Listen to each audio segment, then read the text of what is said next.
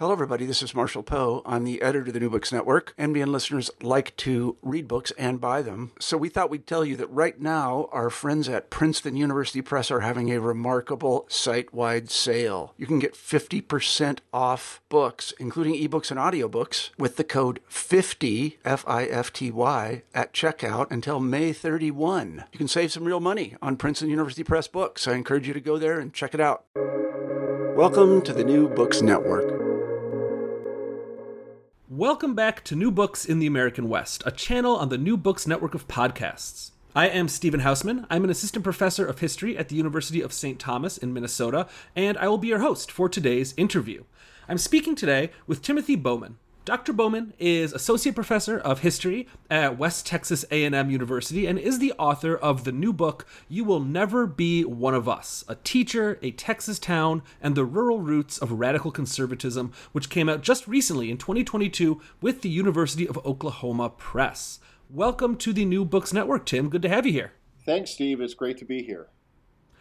Why don't we start, as we always do on the New Books Network, by just hearing a little bit about who you are. Tell us about yourself, maybe a bit about your background as a historian, and especially what got you interested in history in the first place. Okay, so I love this question. I grew up in Fort Worth, Texas, so about 300 miles to the east of here, and wound up in graduate school, first at the University of Texas at Arlington for my master's degree, and then later in the PhD program at SMU in the William P. Clement Center for Southwest Studies. And while I was at UT Arlington, I now know very much a stereotypical master's student in that I knew I really wanted to study history and I really wanted to do history, but I didn't know what type of history I wanted to do. My mom and dad are Canadian immigrants, and so I always, I grew up hearing about Canada and British history and the sort of Anglo-Atlantic world. And I had a professor when I was an undergraduate at TCU in Fort Worth who really inspired me to try to go down that road. Her name was Her name was Dr. Sarah Somer, and so I thought when I entered into the master's program at UT Arlington that I'd do something with the British Empire and the British world, and so when I started as a student there, and I think that this is probably a pretty typical experience for a lot of students, I had to take a methods course. And the only person who was offering it was a professor named Dr. Roberto Trevino, who wrote a really great book on Catholicism and Mexican Americans in Houston. And as is often the case, as a professor, he wanted his students to work in fields that he was familiar with. And so I was forthcoming with him. I came up to him after class, like the first or second week of class, and said, I really don't know what I want to do for my research paper in this class. I don't know anything about Mexican American history or the borderlands, and I'm feeling kind of stuck. And so Dr. Trevino very wisely said, here's what you should do.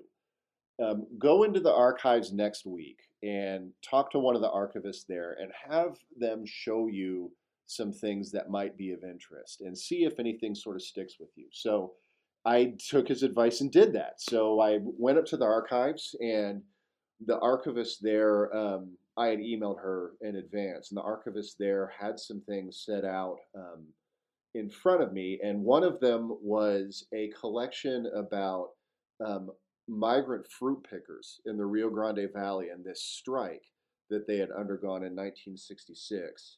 In 1966. And I started reading about these people and reading about the odds that they faced, the just crippling poverty that they faced while in the employ of multi-million-dollar agribusiness corporations. And I just got hooked into that. So I got fascinated with farm labor activism, immigration, the border, agriculture, Texas's lower Rio Grande Valley. And that one experience was what pulled me through all of my research in graduate school at the master's level and the PhD level. So produced a master's thesis, long story short, on farm labor activism and organizing in the Rio Grande Valley in the 60s, and then a larger dissertation that became my first book about internal colonialism and racial oppression in the lower Rio Grande Valley. So that's essentially me as a historian, or the first 10 years or so of my career, boiled down to a couple of minutes.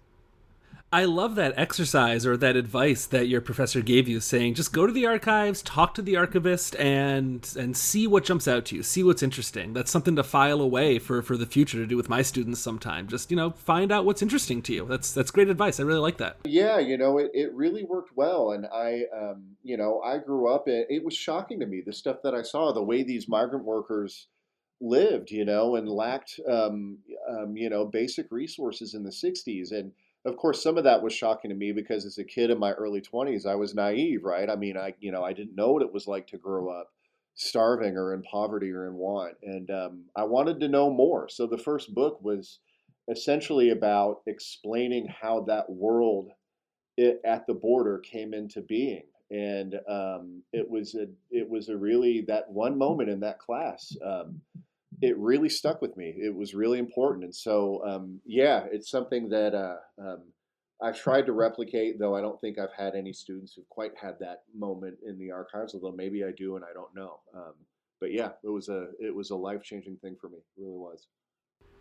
And what brought you to the story in this book? Why this particular topic? It sounds like, if nothing else, you've had for a very long time an abiding interest in Texas history and in the history of the Southwest. But how did you come across this particular story?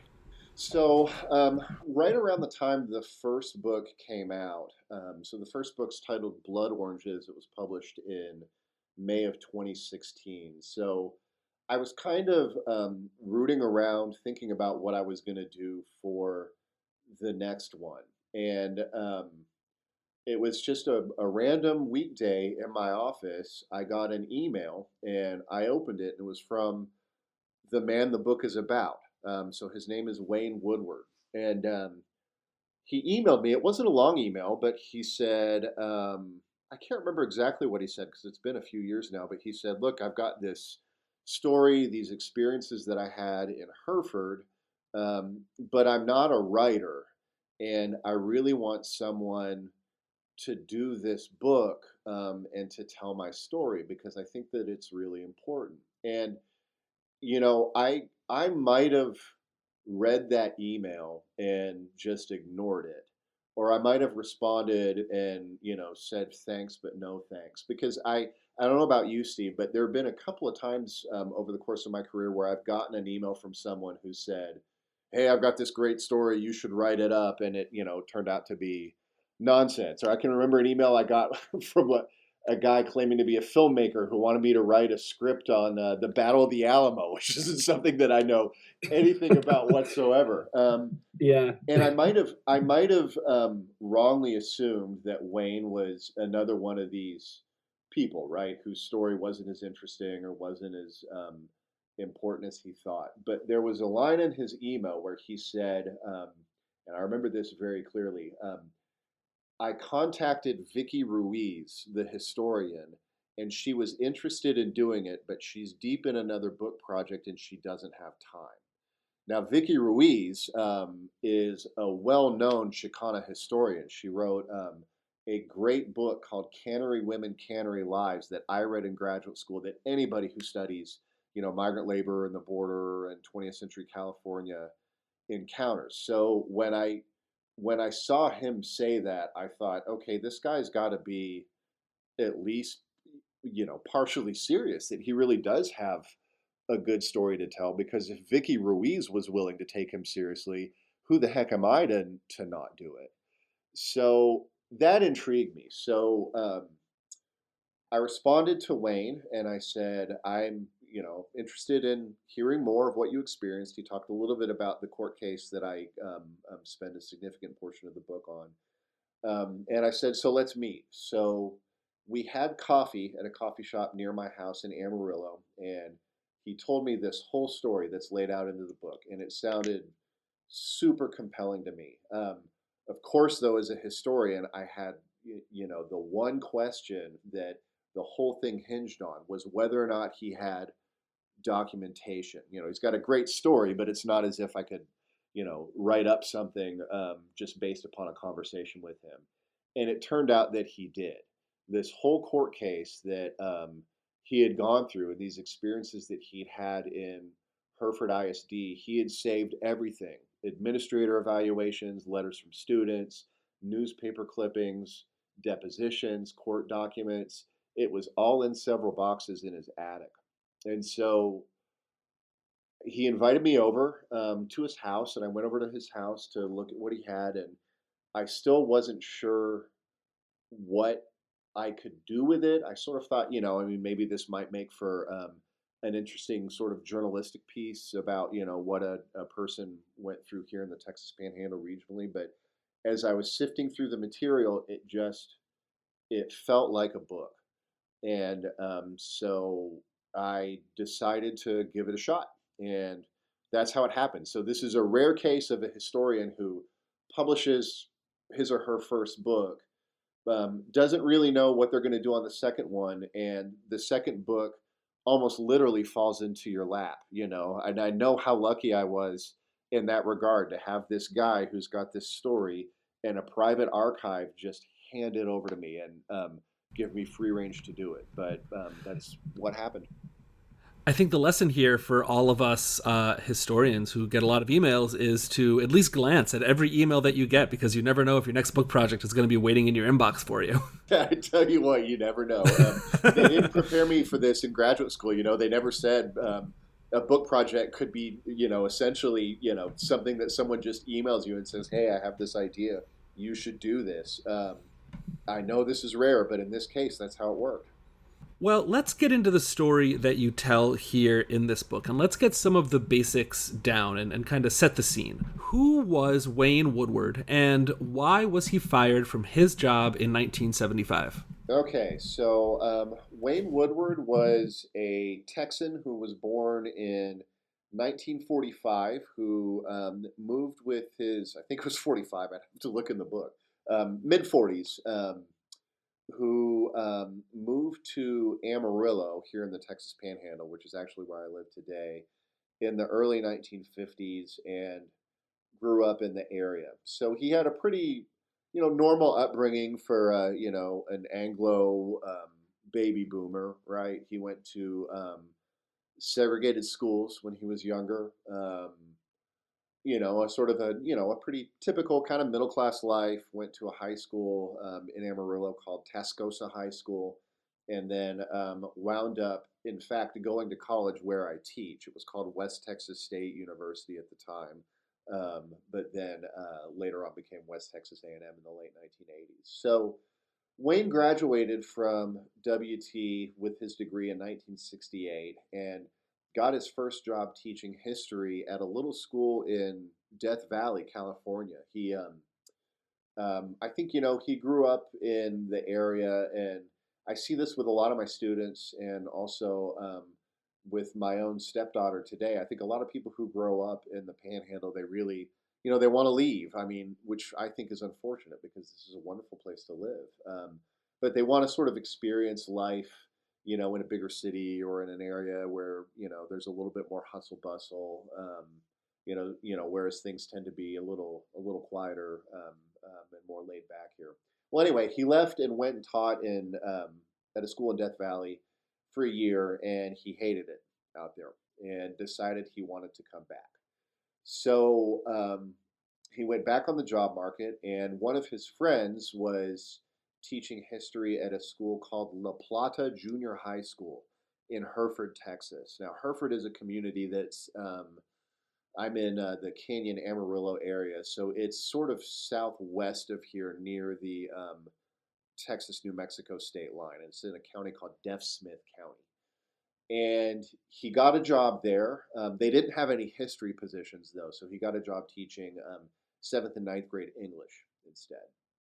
So Wayne taught there for a little while and was a bit of a misfit. He wasn't really a hippie, but was very much still a sort of a product of the 60s, was someone who believed in equality, believed in racial equality, wore, what conservatives in those days would say he had long hair, really just sort of hang down below his ears. But to them, that was more of a kind of a hippie look. So he rolled into Hereford in August of 1969 to start his job. And I say this to people sometimes when I speak on the book. Imagine a young guy in his early 20s rolling into Hereford, Texas, which is a deeply conservative ranching and agricultural community, with hair hanging below his ears and a California license plate in 1969 during the Summer of Love. So, here's a person who's very much marked, I think,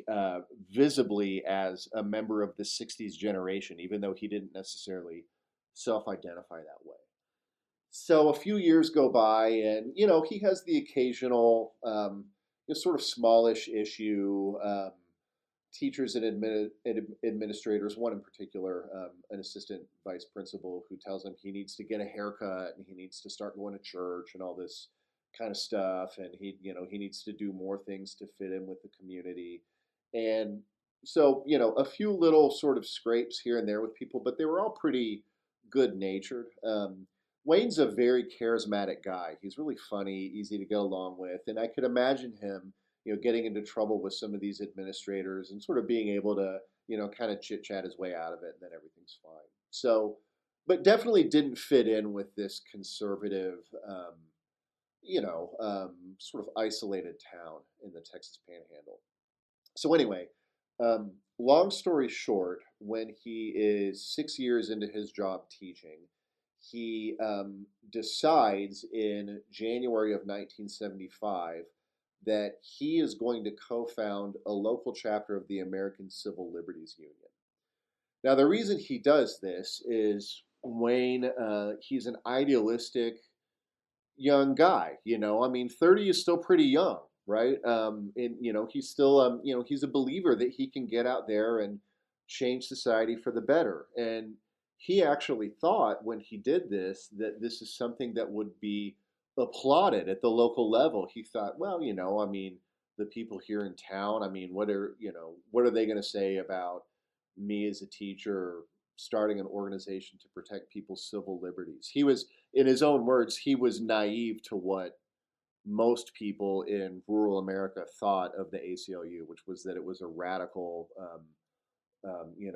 good for nothing organization that was controlled by communists and leftists and all that kind of stuff. So he started the chapter of the ACLU in Hereford, and that was where the drama really picked up. I laid this out in the book. He has some trouble with his principal at the school, who keeps trying to get him to quit the ACLU, and he says that he believes he has a right to be in the organization. The administration sort of puts him on probationary status under some kind of unclear charges that he's violated school policy. And then eventually in June of 1975, he finds himself fired and without a job. And so that's where his story really gets interesting. It's how he fights back, and the response that the local community sort of gives to him when he does fight back.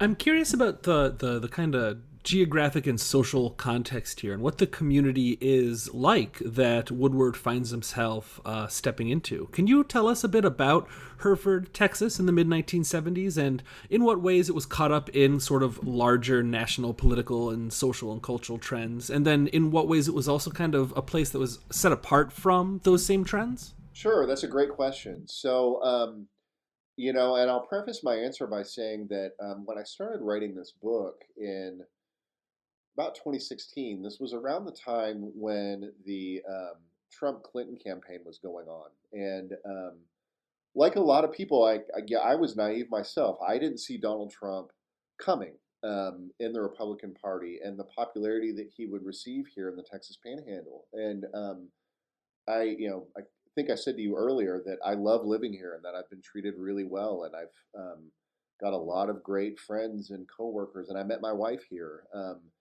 And when Trump was elected in 2016, since it surprised me so much, I really wanted to understand, what went into the sort of the conservative mindset that I clearly was not understanding as a, either as a historian or just as a, what I considered myself to be, which was an informed individual. And so the book project then really became to me, it wasn't for me about trying to understand Wayne Woodward and what motivated him, even though he's a really deeply interesting individual. I wanted to understand the people that did this to him.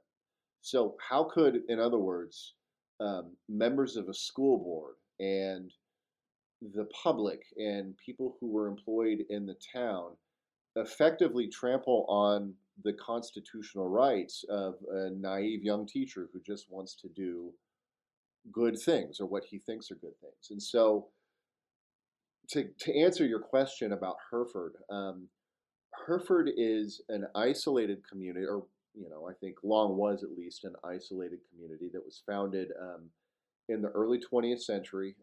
Was named after the cattle breed. I had some students laugh at me here. With my Canadian upbringing, when I came here at first, I thought you would pronounce it Hereford, which is a British way of saying the word, but locally it's known as Hereford here. So the Hereford cattle. But it was very much an isolated community. And I trace some of this, its early 20th century history, in the book. So for example, we get into the Great Depression, and of course, anyone who studies the United States during the Depression knows about the Dust Bowl. But Hereford agribusiness actually did comparatively well relative to the rest of the state during the Dust Bowl. And so after World War II, then there's a real push to switch over to agriculture in Hereford. And so there's some local power brokers who invest in farming various crops, primarily onions, but also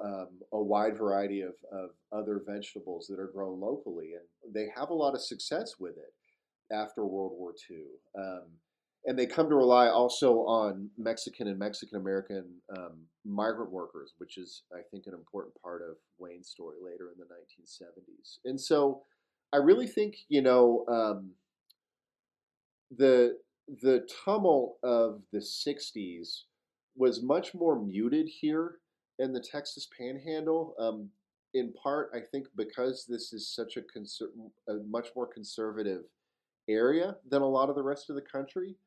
And so, the Panhandle, there was long this sense, I think, in the 20th century of the Panhandle being isolated, but also something of an exceptional place, right? So, like I trace in the book that some of the earliest anti-New Deal figures in Texas came from the Texas Panhandle, and were really worried about what the growth of this supposed big government liberalism would mean on the ground level, and spoke out against those things. And a couple of conservative activists in the Panhandle really led the charge in terms of repudiating the Texas Democratic Party early, which was a process that, gosh, I mean, took decades and decades to really fulfill this, the coalescence of this conservative Texas Republican identity that a lot of voters in the state have today. And so, right, and so I guess Hereford fit into that, and that it was a part of this cultural conservatism, this emphasis on being a part of a frontier space that was recently settled. That we know how to govern ourselves and know what's best for ourselves, and the government shouldn't step in and tell us what to do. And I think because there wasn't a lot of disjuncture during the 60s and the height of the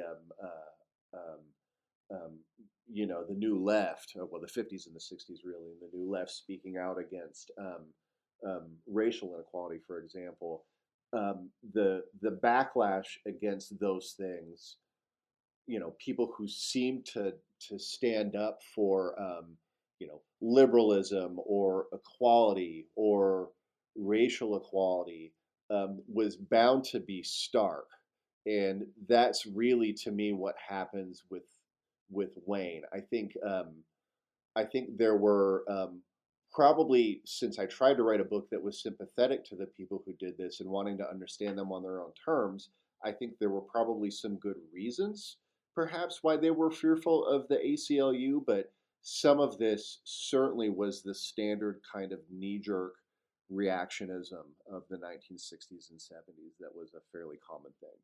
I don't know if that answered your question. I think it did. It does. And actually, it kind of leads into the next question that I wanted to ask. And I feel like maybe we should pause and take a step back real quick and talk a little bit about the history of conservatism as a political ideology. So I won't ask you.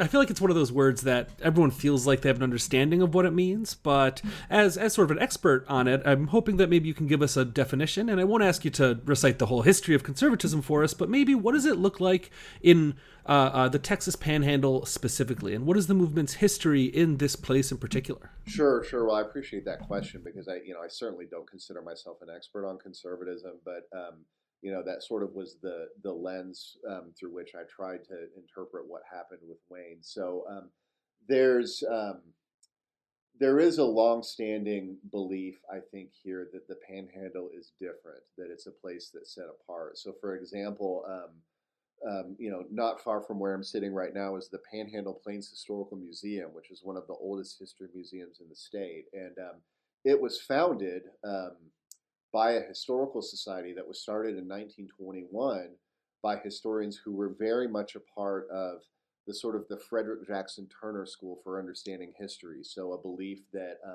the frontier experience was essentially the wellspring of American democracy. And I think I think that that sentiment is something that very much lives on. I mean, this is a sort of a classical trope in Western conservatism, right? Like this idea that we, people in the West, and I think people in the Texas Panhandle definitely identify more with the West than they do with the South. But we in the West, we know how to govern our own communities. We know how to run our own affairs, and people here are very, in my experience, community oriented and welcoming. But again, they also, there's also this idea that people who aren't from the area shouldn't try to step in and tell locals what to do.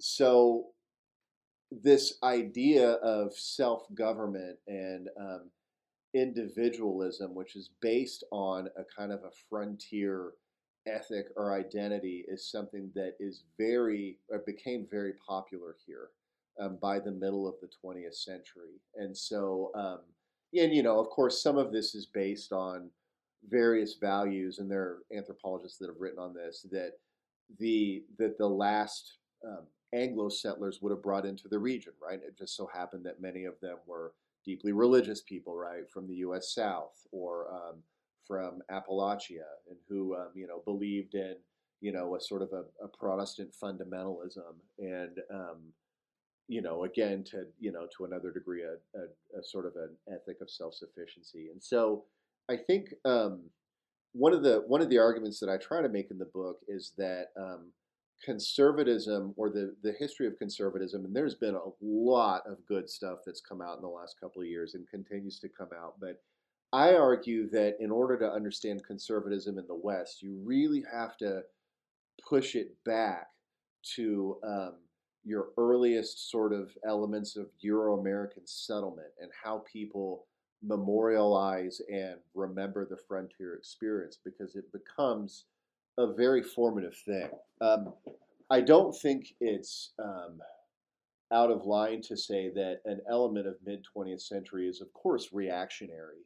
The coalescence of the New Deal is something that a lot of people didn't see coming, right? And I think there were a lot of people who lived in rural communities in Texas who really feared a sense of government overreach, or there's a local community here near the Texas-New Mexico line called Dalhart on the Texas side, and there was a famous promoter, a guy named John McCarty, who had this famous club called the Last Man's Club, and they were going to resist Roosevelt's resettlement administration to the last man, because to them, who are these federal officials to come in and try to underwrite the cost of leaving an area. They felt that it was morally wrong. And I think it's important for those of us who write about conservatism to be sympathetic to that.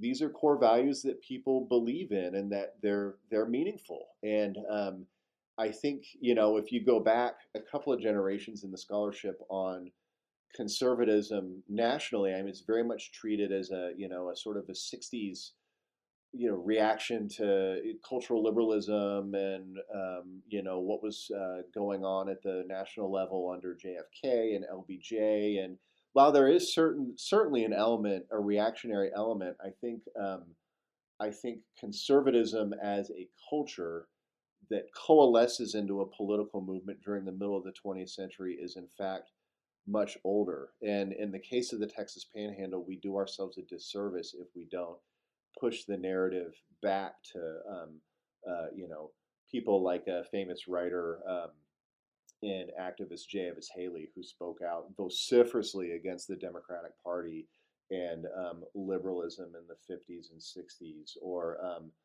others who were like him, who were critical of the Texas Democratic Party establishment. I mean, these are individuals who you know, I imply in the book need to be understood on their own terms. And so the antagonists, so to speak, who did this to Wayne and reacted against the ACLU, they were not only reacting against, this idea that outsiders were trying to come in and shake up their town, which is a bit ironic since Wayne was from here, but that also this perceived threat of the ACLU, even though it was reactionary, is something that really needs to be placed within a specific historical context and understood. And I attempt to do that in the book. I do hope that readers find that I was successful to that end, but I guess we'll see. Before we get back to Wayne's story, I did just want to ask one other question about what you were just saying about the ACLU and its perception in a place like the Texas Panhandle in this moment. Because on the one hand, a person could look at the ACLU, given all that you just said about conservatism and conservative values, and say, well, this is an organization that is designed, to an extent, to protect the civil liberties from a, say, tyrannical government or something like that, people that are having their liberties trampled upon in some way. So from one angle, this seems like something that people in Hereford might be, kind of down with in their town. And yet it, of course, sparks the exact opposite reaction. People react heavily against Woodward founding a branch of the ACLU. So I guess what I'm asking is, why was the ACLU such a particularly strong issue, such a lightning rod in a town like Hereford in the 1970s? That's such an interesting question, and I heartily agree with you.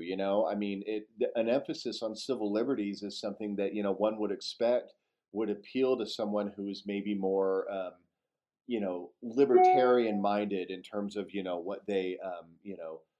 what they think a government's role in an individual's life should be, which is essentially that government should step out. And I think that Wayne himself also believed that, at least initially, and he, admits now that he was naive in thinking that way.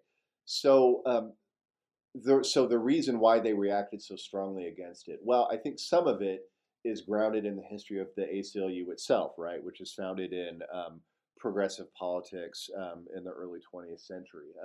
Some of it also is, if you look at the history of Texas, the Texas Civil Liberties Union did have a tendency to support workers' rights cases. The first prominent one that comes to my mind was the pecan sheller strike in San Antonio in the late 1930s, which was headed up by a self-professed communist firebrand, a woman named Emma Tenayuka. And so there was a long-standing, I think, association with or of the ACLU with leftist kind of causes, or taking up leftist causes, right? Even though that's not really a fair or full assessment of what the ACLU has done historically. So Wayne, getting back to him, he was a single guy in his mid-20s and early 30s, and sort of spent some time in town doing his own thing. And as he was doing his own thing during his off time, he became very friendly with a local Catholic priest who ministered to the population of what's known as the San Jose labor camp in Texas. This was where the agricultural workers lived, and Wayne's affinity for the people who lived in the migrant labor camp had really started when he was teaching in Hereford, which had a, a heavy demographic preponderance of Mexicans and Mexican Americans in the town, some of whom were his students who attended the school. And Wayne always found, I feel a little odd calling him Wayne, perhaps I should refer to him as Woodward since he's a historical subject who I am still on a first even though you know him. So yeah, even though I know him personally, yeah, it's a bit odd. So I apologize if that sounds a little too informal. But Wayne always took a liking to these students and their families from the migrant labor camp, and would talk about how respectful they were and how their families were clearly, especially those who were from Mexico, clearly just here in the United States, wanting their children to have a better future than what they had experienced as adults. And as someone who's interested in the history of migrant labor, as we started out discussing, I totally get that. And so when Wayne started the ACLU chapter, he co-founded it with this priest. It was a priest named Father Jose Gilligan. And I think to the minds of locals, two things were potentially going to happen. One is that students' rights cases would be taken up locally. So perhaps it was a migrant student who left school or who claimed discrimination, which no doubt happened all the time at the local level across the Southwest, or a student who felt like a teacher had violated their rights in some other way. I mean, this was a big fear that a lot of conservatives had, I think, of liberalism going back to the 50s, with students' rights protests on college campuses and students speaking out against in loco parentis and, not being able to express themselves politically. That's something that I think, since it's a freedom that we all enjoy now on college campuses, is something that's easy for us to forget about. So I think that's one. I think it's the fear of students' rights cases, but also, as I say in the book, I think that locals really feared that the ACLU would bring labor activism into Hereford, which had really never happened before to any great degree. The agribusiness interests in Hereford were worth millions of dollars in the 1970s. And so if there was someone who knew in town this history of the ACLU and its tendency to support unionism and workers' rights cases, the fear that that could happen at the local level was something that I think was very real. And I talked to a couple of people about this when I was doing the research for the book. One was the father of one of Wayne's students who has since passed on, a man named Joe Whitley, who was a dentist in Hereford. And he told me that he recalled people who were engaged in agribusiness in Hereford just saying awful things about Cesar Chavez, which of course is no huge surprise, right? Because he had become famous 10 years before this and had led multiple campaigns, marches, boycotts, and things out in California. And well, the great boycott at least, was really nationwide. And so some of this fear of the ACLU, I mean, I think some of it was a kind of a reactionism against liberalism arriving in the town. But some of it was grounded in some worry that the local social structure, which of course kept the ethnic Mexican working class repressed and at the bottom, was going to be overturned, and that people who many locals considered job creators and influential in the local economy and in local communities were going to lose everything if their workers were to go out on strike. And I don't pursue this in the book, but there's a bit of irony here. Now that was never Wayne's goal, and that doesn't happen. But in fact, in 1980, there's a group of Hereford growers and packers who are struck by the Texas Farm Workers Union, who were had aid from Texas Rural Legal Aid, which was a federally funded um, legal service for poor people in rural parts of the country. So Wayne doesn't do it. He doesn't bring unionism, and he never intended to bring unionism into the town. But I think it does make sense that some people would fear that, and then ultimately, oddly, that does wind up happening 5 years later in 1980. So go figure, right?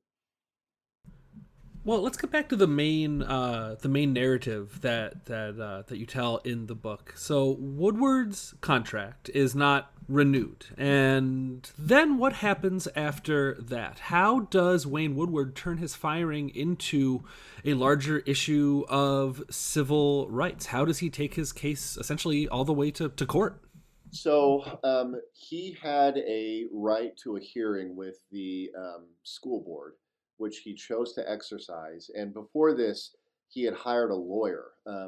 This is a young attorney named Robin Green, who was just a couple of years into his legal career at the time, and was probably one of the very few civil rights attorneys in the Texas Panhandle. And so there was a hearing in the school cafeteria at La Plata, and about 100 locals showed up. So there were a lot of people who were really concerned over this. Some who thought that he was a troublemaker who was trying to upend things at the town and change the community, and then others who were admittedly in the minority, but who were supportive of him, particularly a number of his students who Wayne was a marvelous teacher, and we can get into that a little bit later if you want. But students really responded to him really well and loved his classes.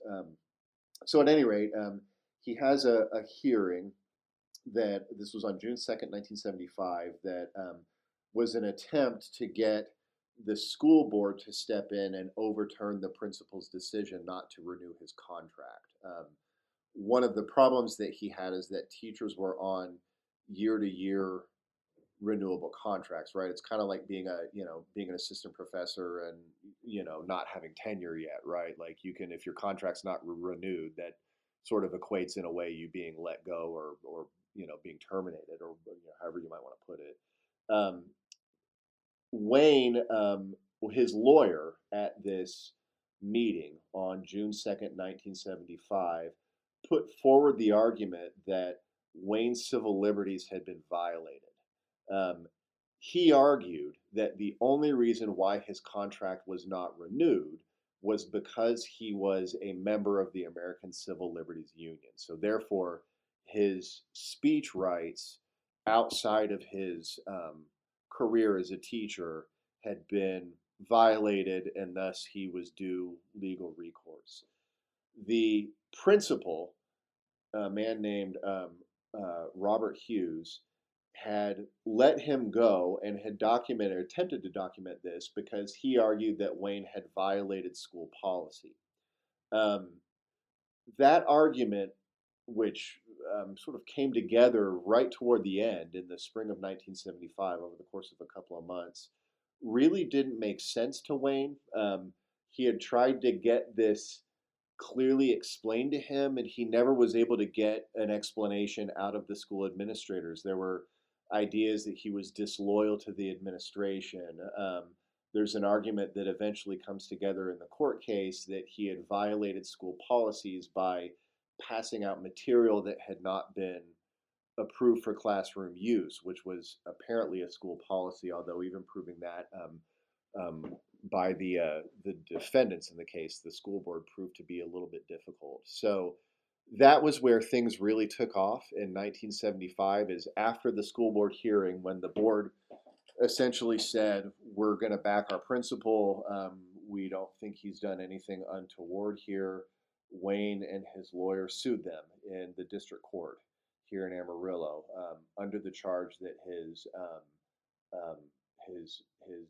constitutional rights have been violated. And so that's where things take off with the court case. So then what happens next is kind of my next question. How does the case progress? What sort of attention does this case get nationally? Does it stay as sort of a local issue, or does it get picked up in the national press? And then what are sort of the after effects of this? What happens after the trial ends? And sort of what are the kind of lingering legacies of this in Hereford and elsewhere? So the national press does pick up on it, although it's covered more locally, or excuse me, it's covered more directly in the local press and in the state press. But the Associated Press does do a couple of stories. So essentially, they wind up going to court, and it doesn't come to trial until the next year. And there are all sorts of depositions that are taken in the interim, and some strange things that happen. There are a couple of students who argue that they had been threatened by school administrators in Hereford into silence, into not supporting Wayne. One in particular who wanted to start a petition to save Wayne's job, who was essentially intimidated out of it and told that he wouldn't have college recommendation letters, that he would be stripped of his membership in the Key Club and a number of other important student organizations which look good on college transcripts. And so, long story short, the case winds up going to trial in the fall of 1976. It's heard by a local judge named Halbert Woodward, who was no relation to Wayne, who was known to be a pretty conservative person in his judicial philosophies himself. But ultimately, the case boils down to a couple of factors, and that is that Wayne and his legal team, and he does wind up getting some outside, he and Robin Green, his lawyer, do wind up getting some outside help from a few other legal organizations, one based in Lubbock. Um, he and his legal team essentially make the charge that he was let go because of his participation in the ACLU, and thus his free speech rights have been violated. The defense attempts to counter that by saying, well, it was explained to Mr. Woodward that he wasn't properly following school policy.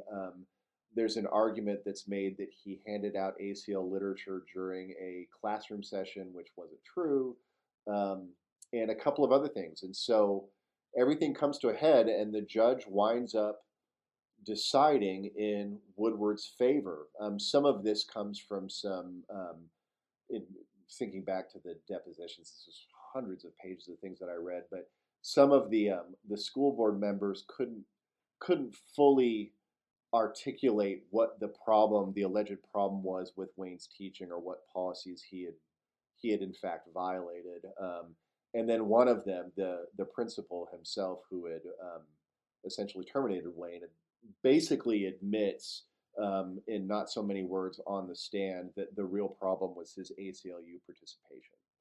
So the district court judge finds in Woodward's favor, and he's ordered a number of things: legal fees paid, a settlement, back pay, a number of other things, and of course the school board appeals the decision to the I believe it's the Fifth Circuit Appellate Court in New Orleans. And at that point, it becomes pretty clear that they're not going to have success there, so they settle out of court. Um, so although there's some sense of triumph for Wayne and his legal team, he never got to teach again. Um, while things were going on, and of course these court cases and appeals drag on for a couple of years. It's not until the spring of 1977, when everything's said and done, he'd applied for, I think, about 400 teaching jobs, never got anywhere, and it was in part because he had this apparent stain on his record, that school districts just didn't want to take a chance on him, even though he was a talented young male teacher, which of course those are pretty difficult to find. And so the legacy then is, I think, for Wayne, it's certainly one of losing a career that he was deeply passionate about, and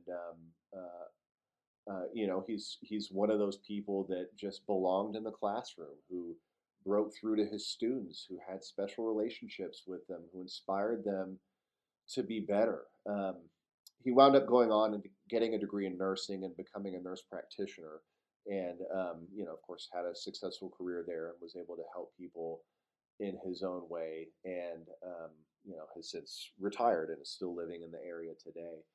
I think getting at the kind of the larger legacy of the case. I mean, essentially, what I tried to do in this book is to treat this like a classic microhistory, right? Like, here's an event with a seemingly obscure individual or set of individuals who were his detractors, and trying to interpret more broadly what it means. And so I ultimately argue in the book that what the important historical legacy of Wayne's case is that it allows us to see that rural communities like Hereford were a lot more divided than we might realize at first glance. That, in other words, you had people who, even if they weren't um, out and out activists, or members of the New Left, or out marching with, for other civil rights causes, which Wayne certainly did not do. Um, they they lived in an America that felt it was important to press the issues of equality and standing up for people and individuals' rights being cherished and protected. And they were essentially living in a different version of America that many rural conservatives were living in, who believed that their towns shouldn't be changed, that they knew what was best for them, and that people who acted or spoke like outsiders simply didn't belong. That essentially, one can look at his case and see that there was not one America in the 1970s, but there were two in rural America. And of course, there are other political historians who have written about, the fracturing of America, or, Rogers, The Age of Fracture, or Kevin Cruz and Julian Zelizer wrote about this in their book. But Wayne's book offers us an on the ground look at what happened when those two versions of the United States combined. And ultimately, at the end of the book, I took this up to trying to argue that this is where in rural America we start to really get the sense that there are people who are just essentially not speaking the same language, right? And that this is this is essentially how a group of people who were no doubt moral and upstanding, family oriented, good people could do something that was so out of step to a young person who was idealistic and otherwise motivated by good intentions. And that's ultimately what fascinated me about his case. And you were fortunate enough to actually get Wayne Woodward to write the afterword to this book. So as we start to wrap up here, I got to ask, what did he think of the book? What did he think of how you told his story and of the larger points and arguments that you're making here? Well, I think he liked it. I think he does like it. I still see Wayne frequently. I had a nice message from his daughter, who's a teacher in the area, who's reading the book currently. Wayne and I will be appearing together at a book signing event in a couple of weeks here in Canyon, Texas, where West Texas A&M is. And I think that I think if I can speak for him, which I probably shouldn't do, but I'll go ahead and try. I think he feels I think he feels a sense of comfort in knowing that his story, which he hasn't been shy about, talking to people over the years, I think that he feels a sense of comfort in knowing that the experiences that he had as a young man in Hereford are now written down and accessible for others to try to understand. And I think that he agrees with me that the people who did this to him, who fired him, and who essentially ran him out of town. I mean, there's some other kind of nastier elements that we haven't talked about that are included in the book. That they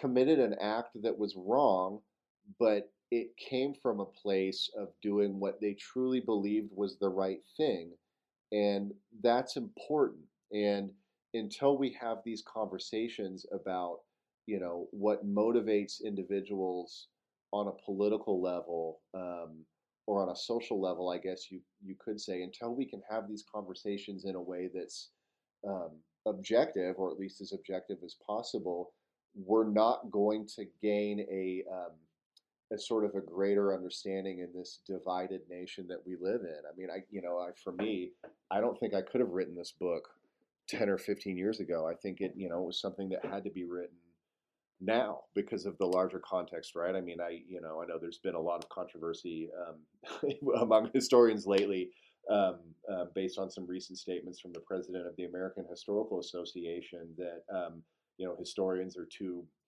um, too essentially plugged into the times around them, right? And that we need to do more to divorce ourselves from the present context. But I don't see how we can do that. And I think that it's important for historians to write within a specific context and try to interpret the past in new ways that couldn't be done before. And yeah, I think this is an example of that. And so I believe he was pleased. Yeah, I mean, I think he's been ordering a bunch of copies of the book and sending it out to family and friends, and That's a good sign. yeah, it is a good sign. And so I can. I'm 43, but I can imagine that being an individual in your late 70s and really believing that you experienced something important, and knowing that your story is now accessible to others and that they can learn from it. I'd like to think that that's gratifying. And for me, as a modern historian who oftentimes works with subjects who were living or who are still living, that also, that's also satisfying to me as a thinker and a historian. Toward the end of my interviews, I always like to ask my guests to put themselves in the shoes of one of the readers of their book and think maybe 5 or 10 years down the line what you hope someone reading this book might remember or take away from it, thinking back on it sometime in the future. So if there is maybe one point or one big message that you hope a reader would come away from your book understanding, what might that be? I think, on a moral level, I really hope that readers of this book will come away from it understanding that there is more to people than what they think on a political level. In this age of social media that we live in, of course, we're bombarded with, and I'm not necessarily meaning to say that this is a bad thing, but we're constantly confronted with what others think about various subjects. And we have a tendency to judge others because of that, to either judge them positively or to judge them negatively. And, I hope this doesn't come across as, both sidesing, our current political problems, because I certainly don't mean it in that way. But I do hope that someone might read this book and think, there are people out there who disagree with me. They may um, they may have ideas, or they may be motivated to do things that I don't like bringing an organization like the ACLU into a place where it doesn't exist, or whatever it might be. But instead of reacting negatively and demonizing others, let's take a step back and and try to understand that ultimately, as Americans, all that we want to do is try to contribute, even in our own small, sometimes minuscule ways, to making this country a better place. And so I would hope. I mean, I'm not naive enough to think that thousands and thousands of people are going to read my book, right? But I would hope that people could read this book and try to come away with that sense of let's it's important to slow down a little bit. And just because somebody doesn't agree with my views, that doesn't make them bad or a radical. Part of the reason why the term radical, I think, works, because the book's subtitle, it says, I term it radical conservatism. Part of the reason why that works is because, to my mind, anyone who tramples on the constitutional rights of one of their fellow citizens out of a political end is, by definition, a radical. and I know some listeners or some readers might disagree with me on that, but right, but let's let's try to listen to each other a little bit better. Let's try to understand the various perspectives that we all have, and hopefully get to a place in this country where there can be more dialogue and more compromise rather than anger and hatred. It sounds to me like what you're calling for is for hopefully your book, and in a broader sense, for people to be more willing to humanize each other more. And what I often tell my students, just thinking about people in the past, is to humanize someone doesn't mean that you have to agree with them, right? Like, to think about, the most detestable person who does the things that you think are the most atrocious in history, to humanize them doesn't mean that you think that those things are good or moral or just, or that you're glad that they happened, but it means that you're seeking to understand why they're doing the things that they're doing, with some end goal of creating a better society in mind through that understanding. And it sounds like you're saying the exact same thing, that you want your book to be one step toward that kind of humanization process. I think that's incredibly well put, Steve. I mean, I think it's important for us, with as divided as the country is today, to attempt to do that. But this is also, as a couple of historians having a conversation, this is also something that is really important to pass along to our students, is that historical actors need to be understood on their own terms to the degree that we can get to that level of understanding as historians. And of course, we will always be motivated by the present context, right? Historians don't write in a vacuum; they never have. But yeah, I wholeheartedly agree with everything that you just said. And I hope that on both levels, in terms of doing history, the book can contribute in its own, small way to that, and then also in trying to lead to, leaving our country and leaving our communities better than they were before. I hope it can contribute in its own small way to trying to say, hey, let's stop and listen to one another. And I haven't gotten any negative reactions to the book yet. I think some people who are perhaps maybe more conservative in their politics might take a bit of offense at the title, right, and thinking that this is a book that's about slamming people who are more conservatively minded. But that is not at all my intent in this book. My intent is to try to understand people and take them seriously, but also add to the conversation about why our country is as divided and dysfunctional as it is today. And hopefully, in its own small way, the book has done that. But I guess we'll see. And then for my last question before I let you go, I'm always interested in getting a preview of what my guests are working on next. I know that this book has not been out very long, but I'm curious if you have any other projects in mind, maybe any other projects that you've started work on, perhaps? I do, thanks. I love that question too. So, it's always fun to talk about what's next. In fact, Steve, if you're anything like me, when you're working on one thing, your mind's already on the next one, right? Because that's what we do is, I think, as historians and creative people. So I mentioned a few minutes ago that farm labor activism came to Hereford a couple of years after Wayne's story ended, and that I've gotten into this research really as the book was coming out, but gotten full blast into it since. And so one of the things that's really interesting about that is that the group that came to Hereford in 1980 and led a strike among onion pickers is a group called the Texas Farm Workers Union, which was led by a man named Antonio Orendine, who sadly passed away just a couple of years ago. He was quite elderly, but was the original secretary-treasurer of the United Farm Workers when it was founded in the 60s.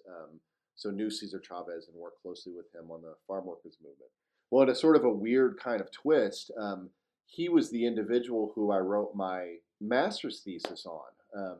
My master's thesis, which I finished, 17 years ago, I guess now, was about this man who was essentially a United Farm Workers picket captain in the Rio Grande Valley, and about him being pushed out of the United Farm Workers by Cesar Chavez himself. They had this rift and this dispute. So I did not know before I got further into the research on Hereford that individual and his organization wound up organizing these workers that these people in my now second book were worried were going to be organized in the 1970s. And so all of this is to say that I've now gotten deeply into working on a book that's essentially a Texas UFW book. There've been a spate of good books on the farm workers and the farm workers movement that have come out over the last 15 to 20 years, but none of them have really gotten deeply into the Texas story, which is very, very different from California and Arizona. And so what I'm working on is, the book "You Will Never Be One of Us" is about, it's got a protagonist, Wayne Woodward, but it's not really a biography, right? So this next book will, in a sort of a similar way, be utilizing the life of this man, Antonio Orendine, and what he experienced as a strike leader along the border and then up here in the Texas Panhandle and other parts of the state, and his eventual dismissal from the United Farm Workers and moving out on his own with this unrecognized or unaffiliated, I should say, kind of hardscrabble union, which did some amazing things. They led a march from South Texas to Washington, D.C. in the summer of 1977 to try to gain recognition of farm worker organizing. And because the farm workers movement was so synonymous with Cesar Chavez for so many years, Orendine was an individual who was forgotten. And I knew him, and I know a few members of his family, and I'd like to use his career as an organizer to really write about farm labor activism and community organization in Texas in the 60s, 70s, and 80s. So that's the next book. I have some familiarity with the sources already. I'm working on a few different chapters at the same time. Have a bunch of archival material that I need to get to, so it's going to take a couple of years to get it done, but I'm excited about that one. And again, this is for me as a historian, this is gratifying in that I feel as though I can write about someone who, in this case, is no longer living, but whose life still touched many others and hasn't been looked at yet, or at least taken as seriously by historians and the reading public as it should. So that's what I'm working on. That sounds like a fantastic project. And when that book is out, we'll have to have you back on the show. Wonderful. You're very kind. Well, I appreciate it. Thank you so much, Steve. Dr. Timothy Bowman is an associate professor of history at West Texas A&M University and is the author of the new book, You Will Never Be One of Us, A Teacher, a Texas Town, and the Rural Roots of Radical Conservatism, which came out with the University of Oklahoma Press just earlier this year in 2022. Thank you so much for joining me today, Tim. Steve, thanks for having me. I really enjoyed the conversation. I appreciate it. Thanks for your interest in the book.